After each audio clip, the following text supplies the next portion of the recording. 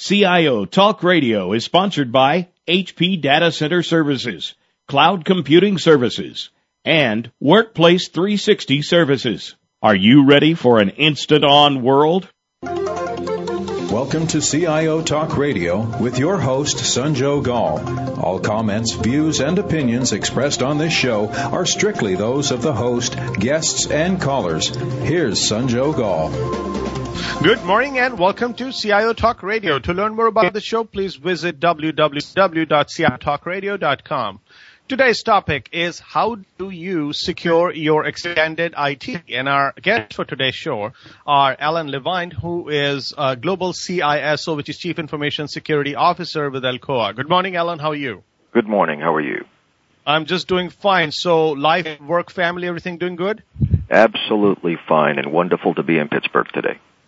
Great. And in terms of your work schedule, are you still able to keep your 8-hour schedule yet? I lost the 8-hour schedule when I was in kindergarten. All right. So we also have Dan Blum, who's the Vice President and Distinguished Analyst with Gartner. Good morning, Dan. How are you? Oh, fine. Thank you. And I'm assuming that you're going to have somewhat similar answer that Alan gave in terms of your schedule. Is it? I'm afraid so. Okay. All right. Okay. I'll have some hope because we also have Robert Allen, who is the Vice President and Chief Information Security Officer with CNA. So, Robert, how is life at your end? Not too bad. Good morning. It's 80 degrees in Chicago, so we really can't complain. Great. Now, all three of you have, of course, lived your respective lives in helping security enforcement in organization, in information security, physical security, and name it. Now, when we come to the extension of IT that we see that's been made, almost it's become a priority for organizations to let go of the non-core or perhaps outsource things which other people can do better and extend organization. And then also they brought about cloud, which is another disruptive technology providing value, but it in a way is providing control to somebody else for the functions that you rather have be done somewhere else. With outsourcing, cloud, and many other extensions that we have created. Alan, let's start with you. Do you think this was done keeping business interests in mind and also while you were discussed with or people at your level or in your role were discussed with, but was that taken with a grain of salt when you cautioned what all risks would get introduced? No, I think that my input was taken seriously and has continued to be taken seriously. There are really two central issues here. So the first one is, and you said it, the notion of outsourcing. So third-party support for internal things, either on the application side or on the infrastructure side, and we have certainly seen both. The other aspect is, of course, the whole notion of cloud, which I'll caution everybody to remember really isn't a cloud, not a single thing, but many clouds, which each offer different kinds of services, whether it's on the infrastructure side, the application side, and most importantly, at least right now, don't talk to each other. They compete with each other. What we've seen in terms of the former is, which is outsourced support, is that the most important ingredient of success from a security perspective is a very close working relationship. You have to have the third party agree to do things in the ways that you have established within your company. So if you have security standards, if you have a self-assessment process, you need to make sure that the third party has agreed in advance in a contract that they're going to abide by all of those. And then in the contract, of course, have some language that indicates they will pay the piper if they fail to meet those standards. On the cloud side, life is a little bit different, and certainly the major issue that folks will come back with regarding security and risk in general is, can you trust the cloud? When the data or transactions or applications were inside your network, you had a certain level of confidence, a certain level of visibility into the controls. Now that you've put that out in cyberspace someplace in a cloud, how well is it managed? How well is it controlled? And most importantly, how well can you continue to have visibility into what's happening out there? And what we found is really it's a two-edged sword. So on the one hand, I think everyone would agree that there isn't any single person or organization that is best at everything when it comes to security. And so by transition, we should also expect that we shouldn't go into a cloud relationship with the expectation that their security is weaker than ours, that somebody outside just can't do it as well as somebody inside. I think we have to come at it with a different form of humility that says, everybody is good at some things when it comes to security, and what we need to do with cloud relationships is make sure that as much as possible we have them on board with our programs. Within an SLA, we have controls that will protect our company from liability, and then most importantly, where we can get it, we have a right to audit, which is, of course, something that's difficult to get into a contract, but we like to see it when we can. Now, Dan, in your world, when you go across the organizations and talk to many people out there, how are they looking at this extended IT? Do they see it as a risk, or the cost plus risk is severely, or I would say rather benefit seriously or significantly outweighs the cost and the risk associated with it? Well, really the customer perspectives on this are all over the map. We see a lot of people wanting to go to extended IT or specifically to cloud because of the agility that it provides. I just talked with a company the other day that said that their cloud services enabled their development team to have just one system administrator reach thousands or millions of customers, and they could do daily releases that changed fields on the screen.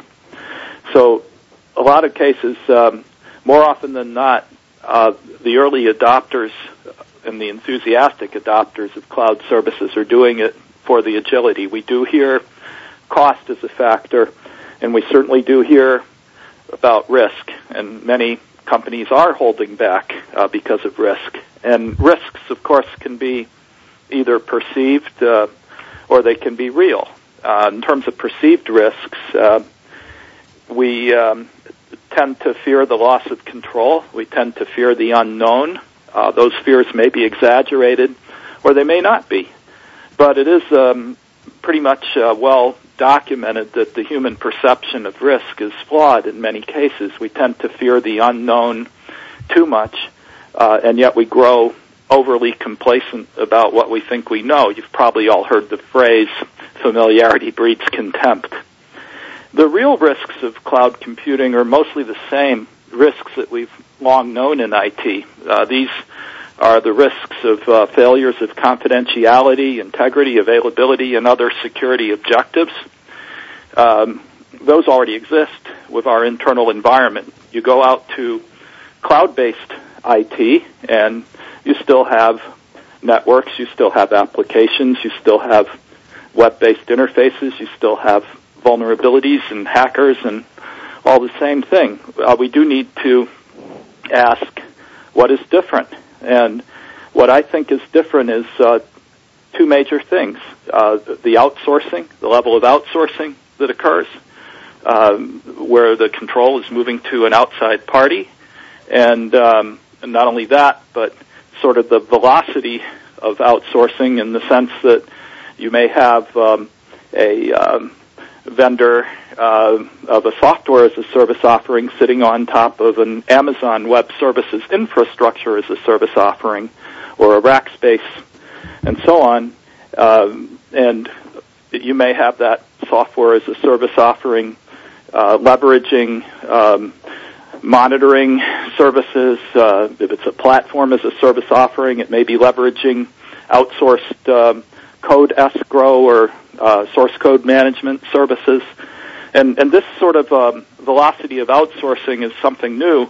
And then you also have the other major difference that you see with cloud computing is virtualization, or the increased use of virtualization, which enables much higher levels of automation and sharing of resources, what we call multi-tenancy, or many different customers sharing the same physical hardware and physical storage through their different machine workload instances. And the effect of the increased velocity of IT from the increased outsourcing and virtualization is to amplify certain risks. We have aggregated risks of outages, aggregated risk of criminal activity or espionage activity, because the larger the cloud service provider is, the bigger the target they are. And so even if they are better at security than we are, they still need to be better in order to compensate for being a bigger target. There's also risks of unexpected cross-border data transfers that occur because of the velocity of outsourcing between the providers. And there may be increased risks of attacks on web services and web-based APIs because everything's exposed through the Internet in this type of cloud-based environment.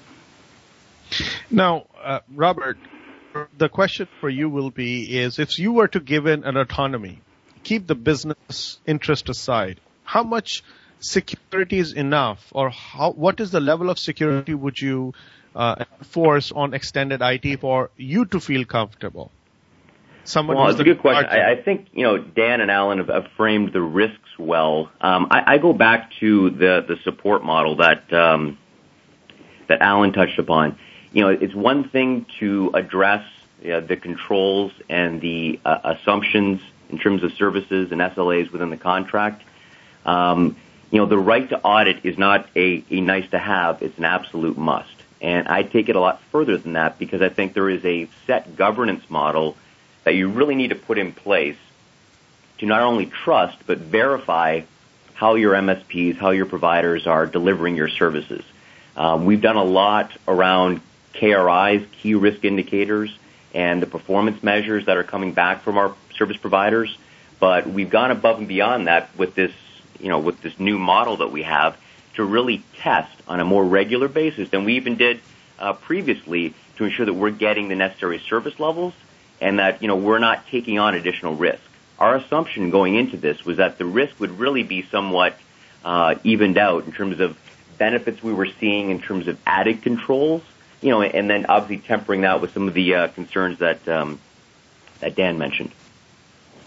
Now, Robert, do you think because of introduction of extensions of IT, as we discussed here, if you were to take some empirical data, can you say that you've increased the overhead of repeated audits and looking under the hood of these providers or chasing them to give you the required information, and also the vulnerabilities which are proven by different breaches in terms of percentages, just because the extension was created in an organization? Yeah, I think you really need to go into this, and we're about 2 years into our outsourced agreement right now. And, I think the expectation was right in the early stages that we were going to increase the amount of audits and governance work that we were, in terms of where we were from a previous steady state standpoint, working very closely with our internal audit team, external audit team, and then also ramping up, the governance aspect of what we still maintain internally. We've taken more of a hybrid approach where we've staggered our move to managed services without going full board just yet, making sure that the services that we have moved over to our service providers are where we want them to be from an effectiveness standpoint, and then we'll continue to look at whether it's a security operations center or further use of our providers, once we feel we're in steady state. Let's take a quick break, listeners. We'll be right back and look at the specific SLAs and contracts that we may be signing with our providers.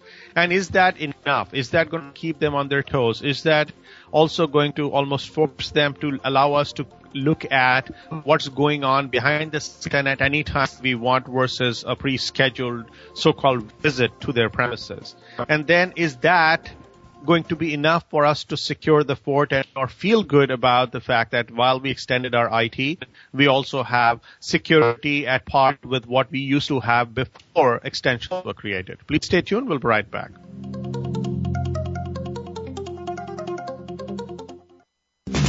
We're always talking business.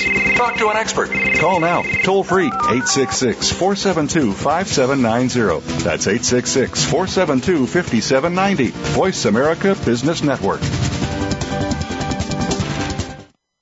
We live in an instant-on world, mobile and connected. To compete, you want data center flexibility, so you can adapt quickly to changing business needs while keeping information safe. Introducing Enterprise Cloud Compute Services, HP's solution for managing secure servers, storage, and networks, delivered as a service. Pay only for what you need. Create order out of chaos. The instant-on enterprise is here. Are you ready? Start shaping your cloud at hp.com.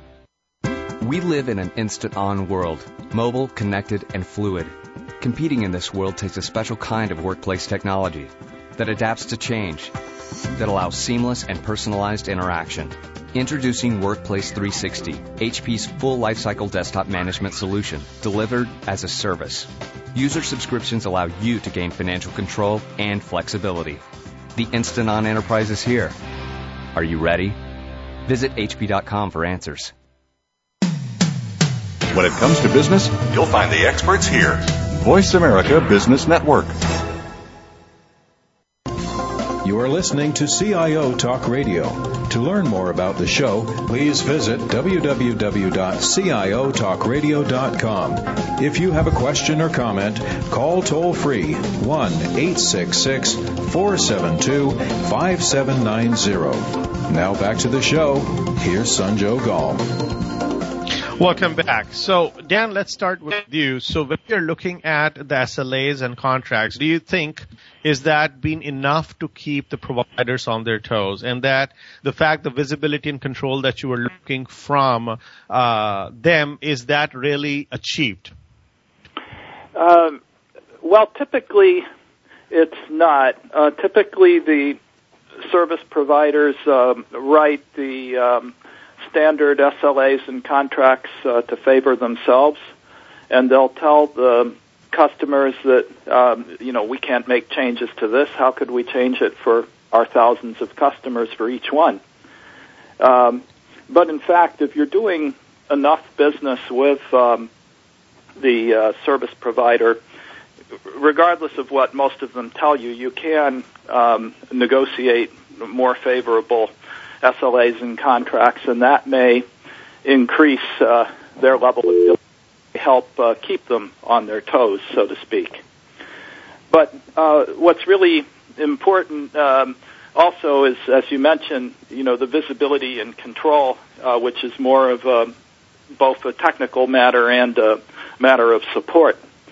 In terms of visibility and control, we don't really have a ability to do a real-time audit of any sort of our service providers. The visibility doesn't exist. And even if some of the initiatives like Cloud Audit, where they're developing XML standards and APIs through which you could query the configuration of certain aspects of a service, that's not going to give you a visibility into everything. You couldn't, for example, see that a key administrator was behaving strangely, which is something you could observe through your staff in your own data center. Maybe this guy's got a gambling debt and needs to be watched more closely, and that's not something that you're really going to pick up when you're dealing with a cloud service provider.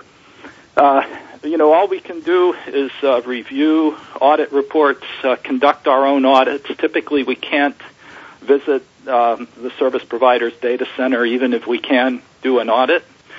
We can check references. We can look at our logs. We can monitor the chatter in the news to get a sense of the vendor's capabilities and reputation at a point in time.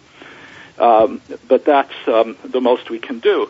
And customers will probably grow more comfortable with cloud as they become more familiar with it, as, per my earlier comment about perceived risks and real risks.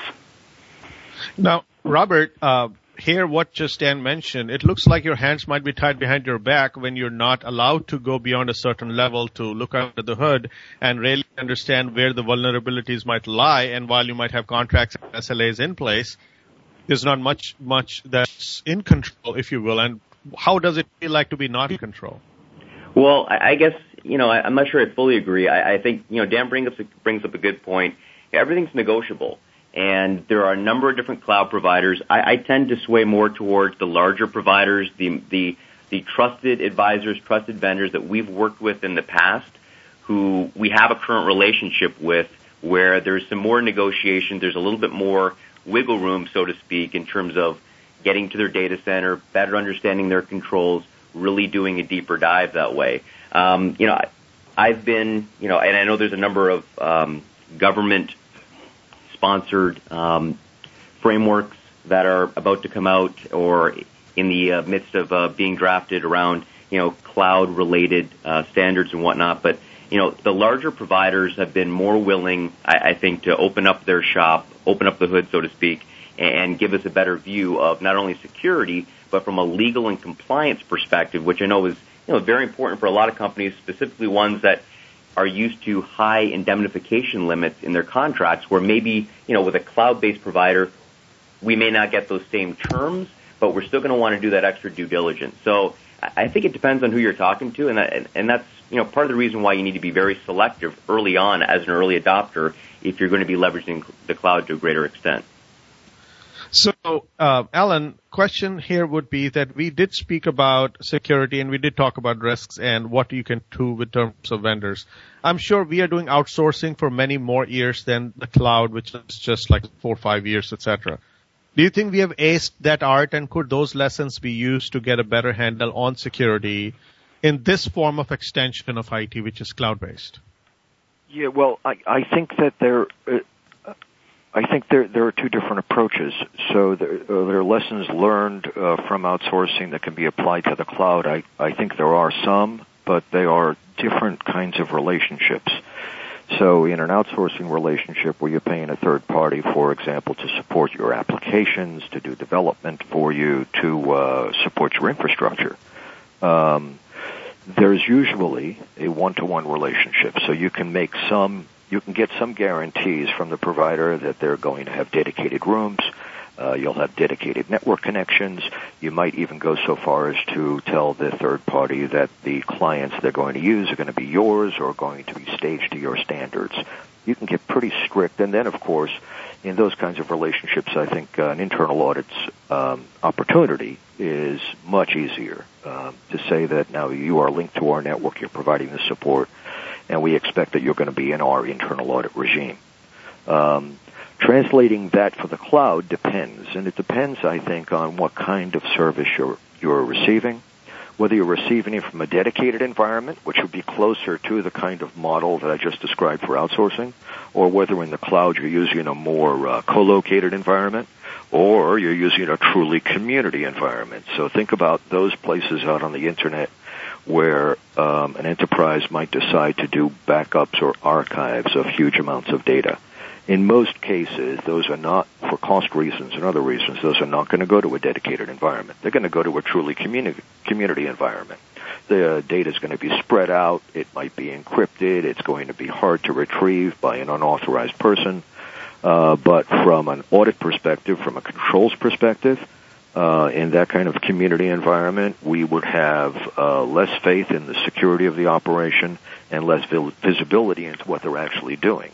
The converse would be in a truly dedicated environment where you've gone to a cloud provider who, just like an outsourcer, has a room that's dedicated to you, has a locked cabinet in which your connections exist, and is working according to all of your standards, security standards, DR standards, patch management standards, and you have all of that built into the contract. I think there are some parallels and some learnings you can get from outsourcing to cloud. The one thing I'd mention is, in terms of SLAs and contracts, there is a learning curve, not just for IT people and for security people, like the good people on this session, but there's a learning curve for procurement folks, and there's a learning curve for attorneys who work for an enterprise. So to ensure that the right language is built into an MSA or into an SLA to protect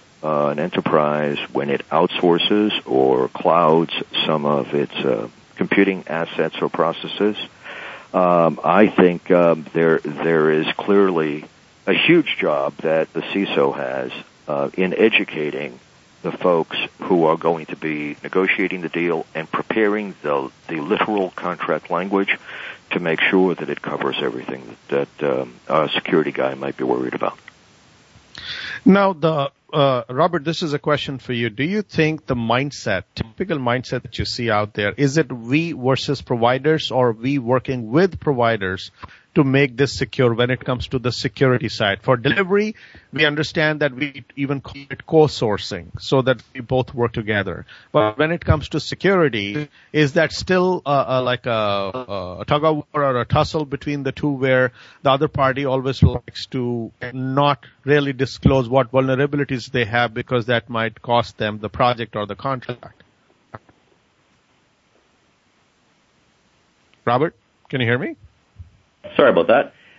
It's a good question, because I think if you want it to be successful, you have to treat it as a partnership. And just to get back to a point that Alan made, it is an educational process, not only for security, but for folks like legal, who now have to be much more in tune with the types of services that are being delivered. A good example of that is we actually took our legal team out to a provider's data center to better understand, this is the cloud. I think they had some misconceptions as to, who we were working with and what their configuration was. So there's a lot of education, but also education on the end user side as well. Regardless, there's going to be a change in the environment, a change in terms of how services are delivered, whether it's from a security perspective or infrastructure side of the fence. And there needs to be some expectations with our end users as to it's going to be different, maybe not better or worse, but it will be different, and there's that learning curve that we need to go through in terms of delivery. Some of the measures and metrics that we used in the past around client satisfaction or how security is being delivered may not work now if the service provider is using a different type of process to deliver those services. A good example of that would be on the administration side, on the ID admin side that we've seen, where we had a much more tightly integrated process internally.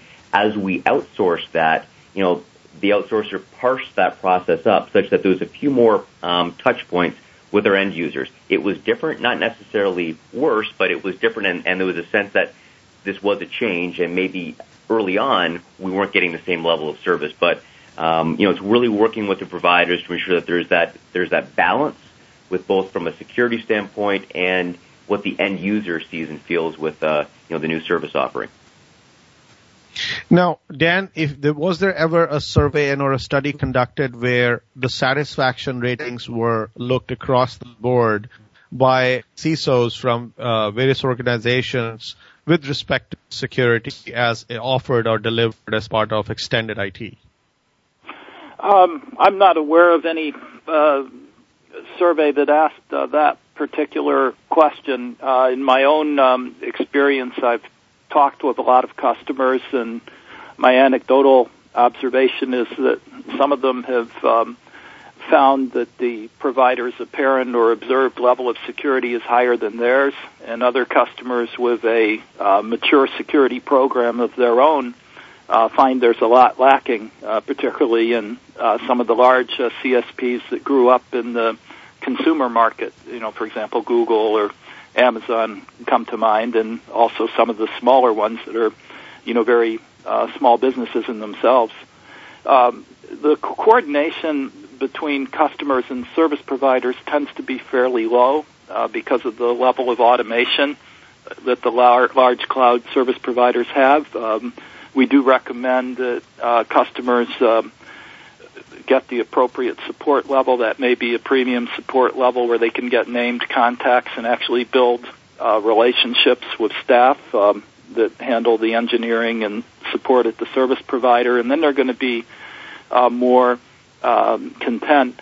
I also have found a few real bright spots. The other day I was talking with a large travel service that outsourced its development and operations to a platform as a service offering called Engine Yard, which runs the Ruby on Rails development environment on top of the Amazon Web Services. And they actually handle all the OS level work, starting and stopping virtual machine instances and that sort of thing. But the client is responsible for the Rails platform. But the client actually found that when there was a security flaw in the Rails platform that they had to patch, Engine Yard was the first to tell them about it. So this is the example of the kind of synergy that can exist between a service provider and a customer when the service provider is well focused and well suited to the customer's needs.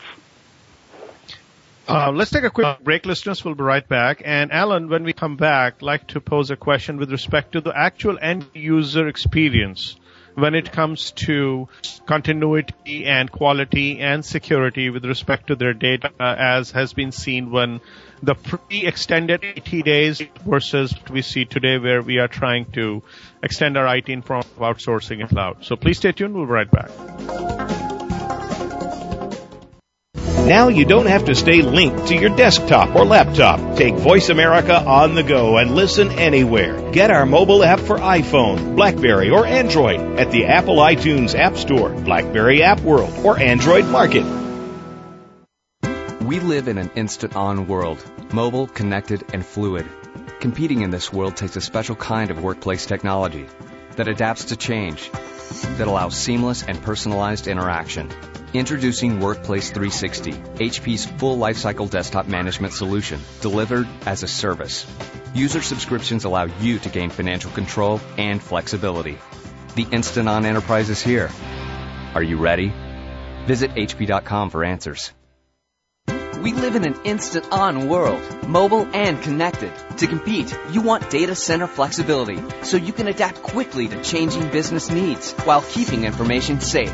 Introducing Enterprise Cloud Compute Services, HP's solution for managing secure servers, storage, and networks, delivered as a service. Pay only for what you need. Create order out of chaos. The instant-on enterprise is here. Are you ready? Start shaping your cloud at HP.com. When it comes to business, you'll find the experts here. Voice America Business Network. You are listening to CIO Talk Radio. To learn more about the show, please visit www.ciotalkradio.com. If you have a question or comment, call toll-free 1-866-472-5790. Now back to the show.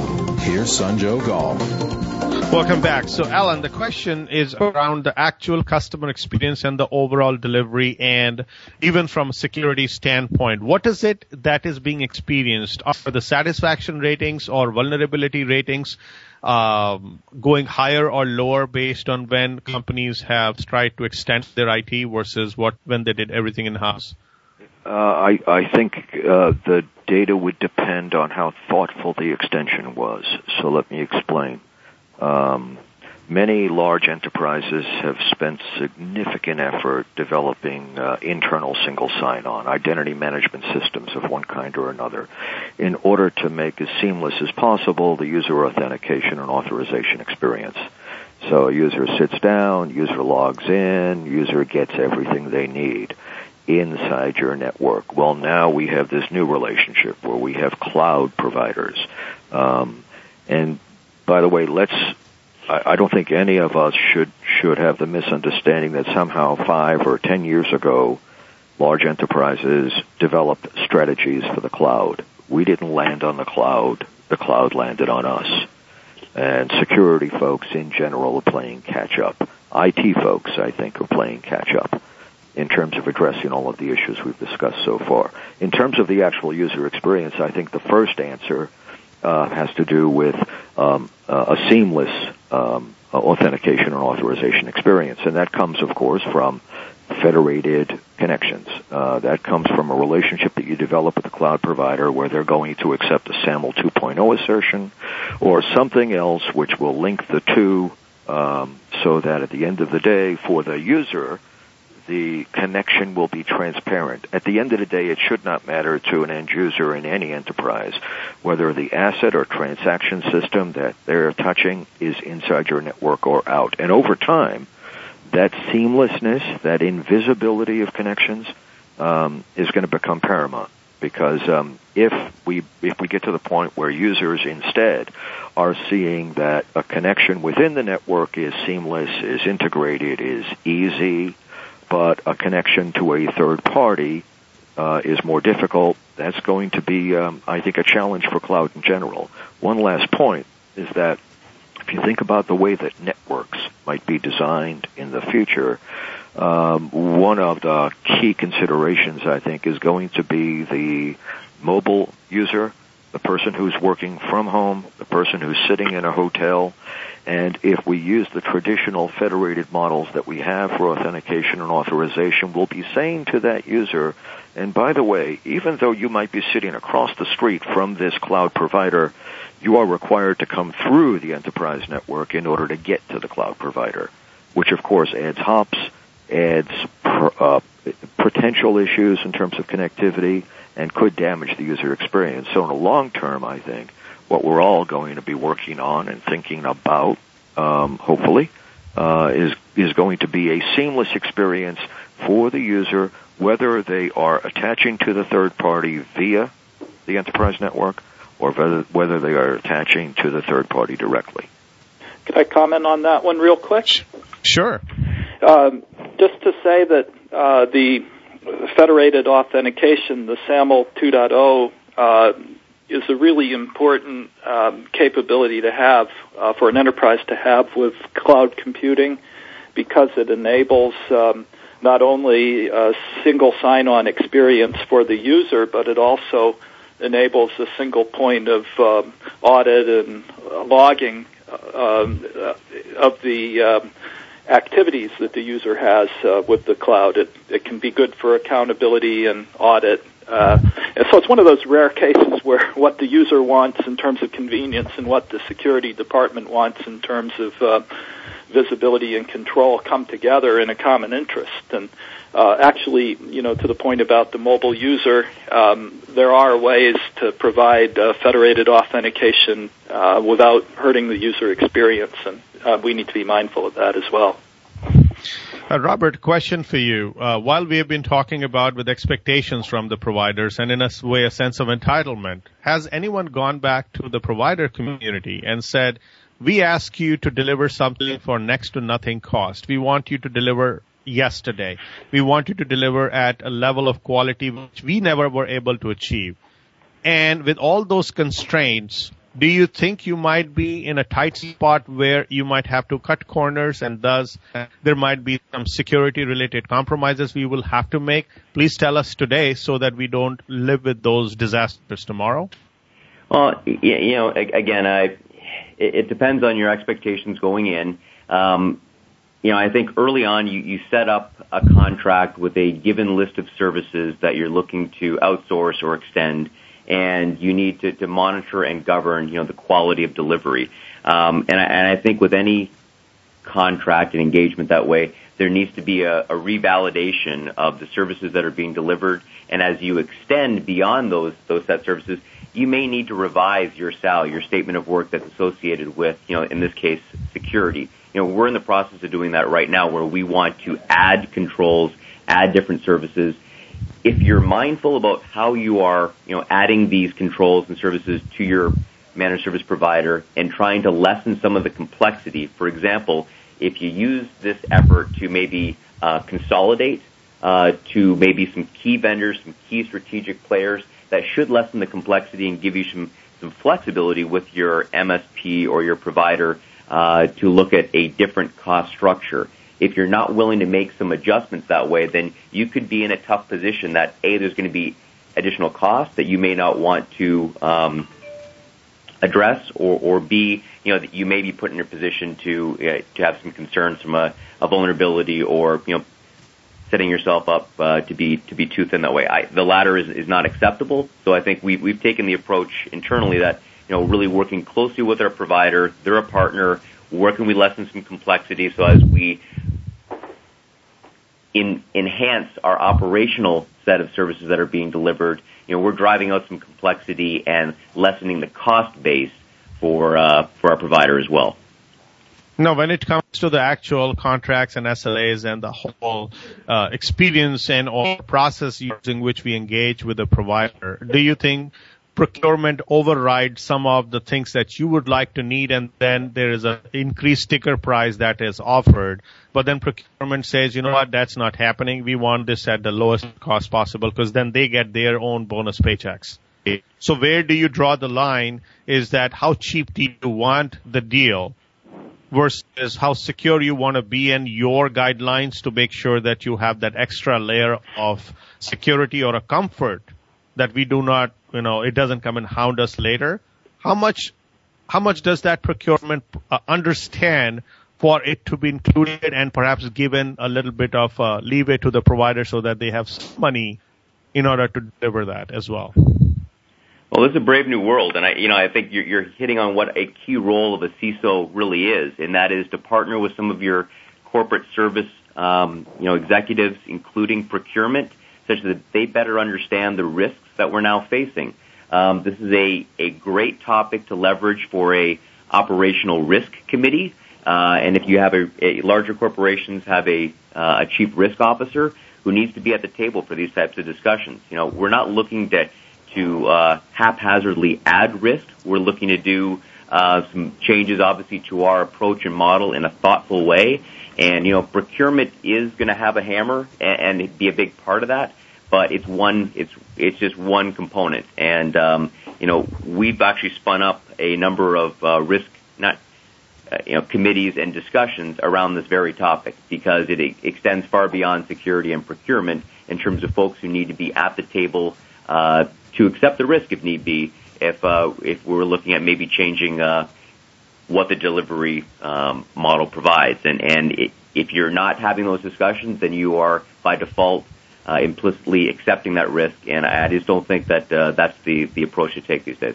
So this is Alan. I think what I'd add is only in a canine's dream does the tail actually wag the dog. And we have to understand that in reality, the cost of IT will always be a primary driver. The actual services that IT can support to an organization will always be a critical driver. Security will be down the list. It will never be the tail that wags the dog. And in fact, even in these days where cybersecurity is making front page news all the time for everyone worldwide, where people who are the least technical are becoming more and more knowledgeable about cyber threats, at the end of the day, even in that environment, security has a seat at the table, but security is not sharing the meeting. So, Alan, a question here is, while, of course, this is an interesting battle to fight at the time when you are procuring services from outside, but suppose you do get into this relationship, what's the percentage where us as an organization which is procuring could be responsible for those breaches? Because after we gave it out to an extended party, we kind of started relaxing on what we were supposed to do, or there may be some other things that happened because now you brought in somebody from outside earlier. You had the complete control over the whole environment, and now you got a pieces of it, another piece has been handed over. So where all could we go wrong internally, and which results in such vulnerability and breaches? Sure. There are really several questions inside that. I mean, and maybe the first answer is that the key question you've asked is a legal question, which is where does the liability reside? But beyond that, I think there are functional process kinds of questions that have to be asked about this new kind of system where lots of an enterprise's data and transactional elements may be residing outside of its direct control. And so that, for example, let's say there's a breach, not a security horror story, but let's say something more benign, at least on the surface, so that a third party who's managing some kind of people services information for an enterprise hits the wrong button and exposes some of that information unintentionally. Regardless of what a contract says, the laws, for example, the breach notification laws in the United States, in each of the 50 states, would require that third party to notify the client, in this case the enterprise, to let them know that this breach has occurred. And then it would be up to the enterprise, the folks who are at the end of the day responsible for that data, to make the appropriate notifications. What I think there's a significant pitfall there, though, which is that regardless of what the contract says and regardless of what the law says, at the end of the day, if the third parties administrators, the folks on the IT side at the cloud who are actually managing this data, if they're not aware of their accountability to address and report a breach, no matter how benign, I could foresee in the future that some of those leaks, those data leaks, could fall through dangerous cracks. Let's take a quick break, listeners. We'll be right back. And Dan, when we come back, a question would be around the actual role of a CISO or the scope of what CISO or CSOs would control in the brave new world. Would that be just within the organization and have at most an influence over the other partners, or they would be losing their jobs if there were breaches and vulnerabilities found in the extended environment or including the internal environment? Please stay tuned. We'll be right back and discuss.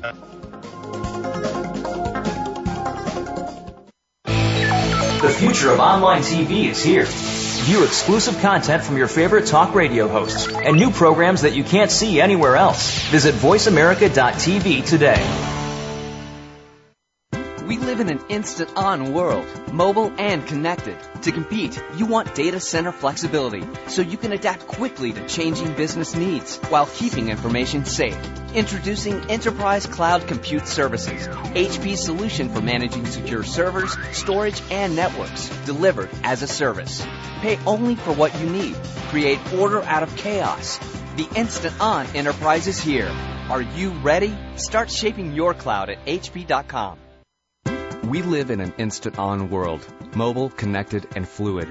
Competing in this world takes a special kind of workplace technology that adapts to change, that allows seamless and personalized interaction. Introducing Workplace 360, HP's full lifecycle desktop management solution, delivered as a service. User subscriptions allow you to gain financial control and flexibility. The instant-on enterprise is here. Are you ready? Visit hp.com for answers.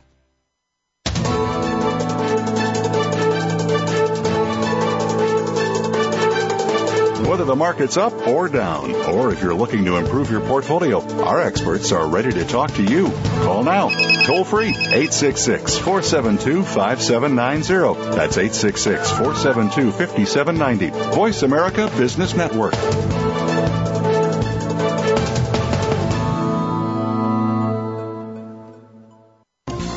You are listening to CIO Talk Radio. To learn more about the show, please visit www.ciotalkradio.com. If you have a question or comment, call toll-free 1-866-472-5790. Now back to the show.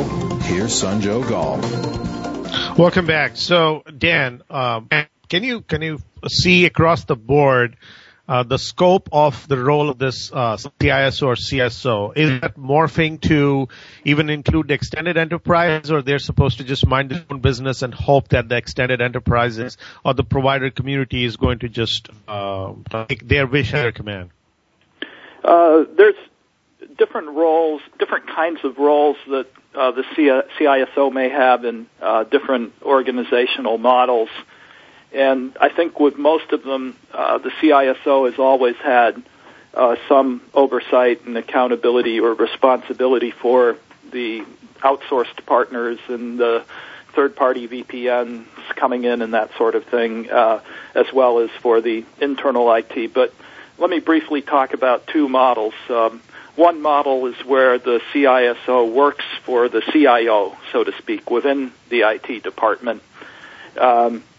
In this case, we typically would advise our clients to face the onrush of cloud by migrating their IT operation to become IT as a broker, IT as an enabler for business units to make use of cloud as one delivery platform, not the only delivery platform, because sometimes it may make more sense to use a traditional hosting service or an internal data center type service. But IT needs to make it easier for customers to use the appropriate kind of cloud platform, but safely. And the CISO would play a part of that broker function, brokering the risk assessments, the audits, and things like that. In another type of model, the CISO may report to the COO or even to the board and kind of have more of a oversight function, seen as kind of a check on IT if IT kind of gets out of hand from the security perspective. This is a little less common, but it does happen. And in this case, the CIO would definitely need to have oversight. CISO would definitely need to have oversight over the extended IT environment.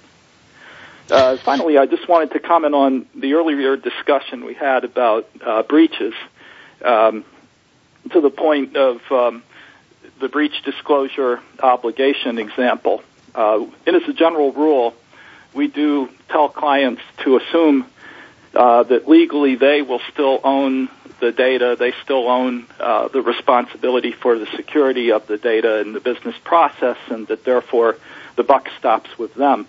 Some of these breach disclosure requirements have a time limit, as we noted earlier, and that time limit may be ticking while the breach is sitting back in the cloud provider and they're trying to whether to disclose it to you. So it's important to, in your contractual negotiations up front with the contract with the cloud provider, to look into how you're going to handle investigations, how you're going to handle incidents. Are you going to be able to have a mutually agreeable third party come in and get the data that you need to report your breach, for example? Because once the breach has occurred, things can degenerate into an adversarial relationship, and it's better to establish the ground rules in the contract before you go into such an arrangement. And just to add to Dan's comment, around incident management, and you really need to think long and hard about what thought leadership positions that you want to maintain. Now, no matter how far you take your extended IT approach and your outsourced approach, I think most companies should think long and hard before they ever consider, a CSIRT or incident response process, being outside of your company. I think that's something that you need to hold close. You need a well-rounded team, and the thought leadership there needs to stay internal. Similar to things like DLP and others, I have a tough time envisioning how outsourcers could do a better job than others could if they were set up internally with your security team. And this is Alan. I think in terms of the question about organization and where are the limits of a security officer's accountability or responsibility, I would suggest that the most common job description for somebody who does the kinds of jobs we do would just be 3 words: protect the company. And it doesn't really matter at deeper mindful levels what that means.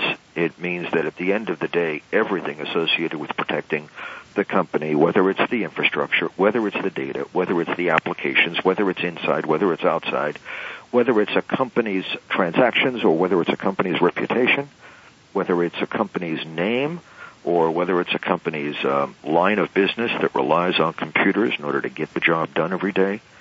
Seems to me that in this brave new world, the job of a security person, a security officer specifically, is extensible and has to be extended to every place where the company may have a computer-related, even remotely computer-related interest.